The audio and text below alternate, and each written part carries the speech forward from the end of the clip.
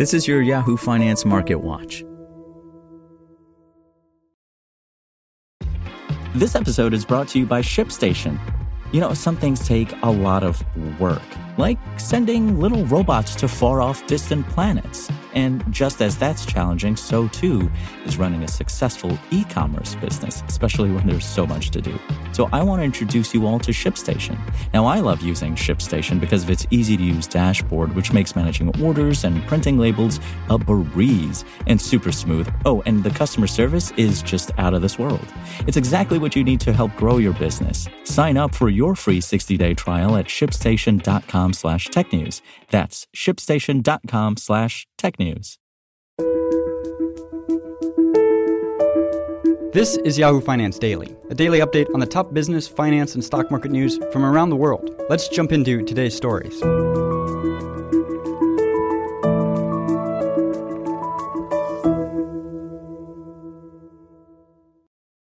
U.S. stocks sold off on Thursday as investors parse through more hotter-than-expected economic data and hawkish Fed speak.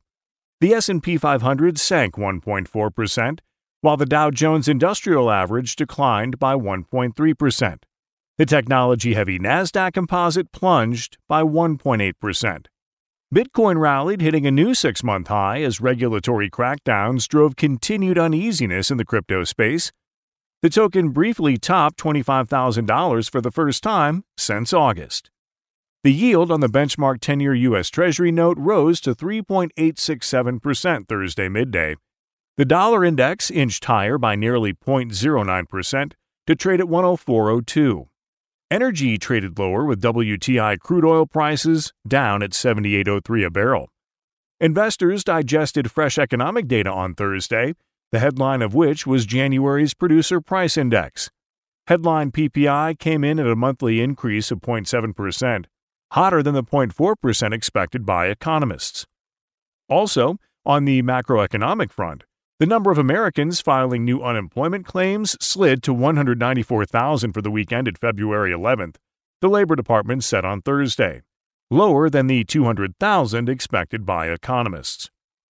Two Federal Reserve officials also made headlines Thursday, with comments suggesting the central bank could be in for a long battle with inflation. Federal Reserve Bank of Cleveland President Loretta Mester said she was open to raising interest rates by 0.50%, more than what her peers voted for during the last monetary policy meeting. Meanwhile, Federal Reserve Bank of St. Louis President James Bullard said he favors additional rate hikes amid sticky inflation at the Fed's March meeting. Bullard said he favored bringing up the federal funds rate to 5.375% as soon as possible, up from a current level of 4.50% to 4.75%. Stocks had capped off the previous session higher after economic data continued to suggest the economy remains resilient in the face of higher rates and sticky inflation. Retail sales surged 3% in January, the Commerce Department said on Wednesday, reversing two consecutive monthly declines. Coupled with a higher-than-expected reading on consumer prices Tuesday, concerns the Fed could keep raising interest rates have weighed on stocks this week. Robust job growth and a level shift up in disposable income in the new year also contributed to the January spending spike. Bank of America economist Aditya Bave wrote in a note following the release. Economists at J.P. Morgan raised their Q1 GDP projection to 2%. From 1% on the news, noting that the acceleration in retail sales adds to the Goldilocks view of growth without inflation. Meanwhile, the Congressional Budget Office warned on Wednesday that the Treasury Department's ability to continue paying its government bills would be exhausted by the summer, unless lawmakers strike a deal to raise the debt ceiling. Builders continue to slow down home construction in January, as housing starts fell to an annualized rate of 1.309 million homes, the Commerce Department said, down from 1.356 million estimated, and permits to build slipped 0.1% to an annualized rate of 1.34 million, below consensus expectations of 1.35 million. The future for home construction became a bit bleaker this month, as data on inflation, jobs, and retail sales foreshadow the Federal Reserve may hike its federal fund rate higher than was expected a month ago. Robert Frick, corporate economist at Navy Federal Credit Union, wrote in a statement following the release. Separately, Redfin, DoorDash, and Dropbox are gearing up to report quarterly results on Thursday after the bell. In single stock moves, shares of Paramount dropped 4.2% Thursday after the media giant reported an earnings miss on the top and bottom line. Revenue came in at $8.13 billion compared to $8.17 billion expected, and subscriber growth also took a hit, reaching 9.9 million for the quarter versus the 10 million forecasted by analysts. Shopify shares sank nearly 16% Thursday after the e-commerce company posted results for the fourth quarter, with revenue coming in at $1.73 billion against estimates for $1.65 billion. Adjusted earnings per share of 7 cents topped estimates for 2 cents. The Ottawa-based company expects first quarter revenue slightly below forecasts. Roku stock rose Thursday after the company's net revenue of $867.1 million topped expectations for $804.5 million. Fourth quarter loss per share of $1.70 came in slightly below the $1.74 expected by analysts.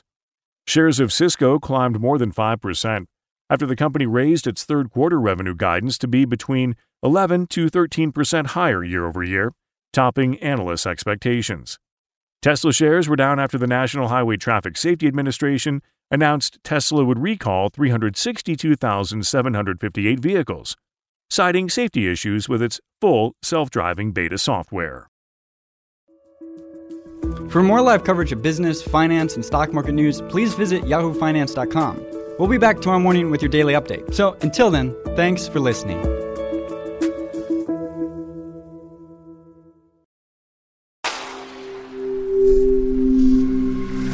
Spoken Layer.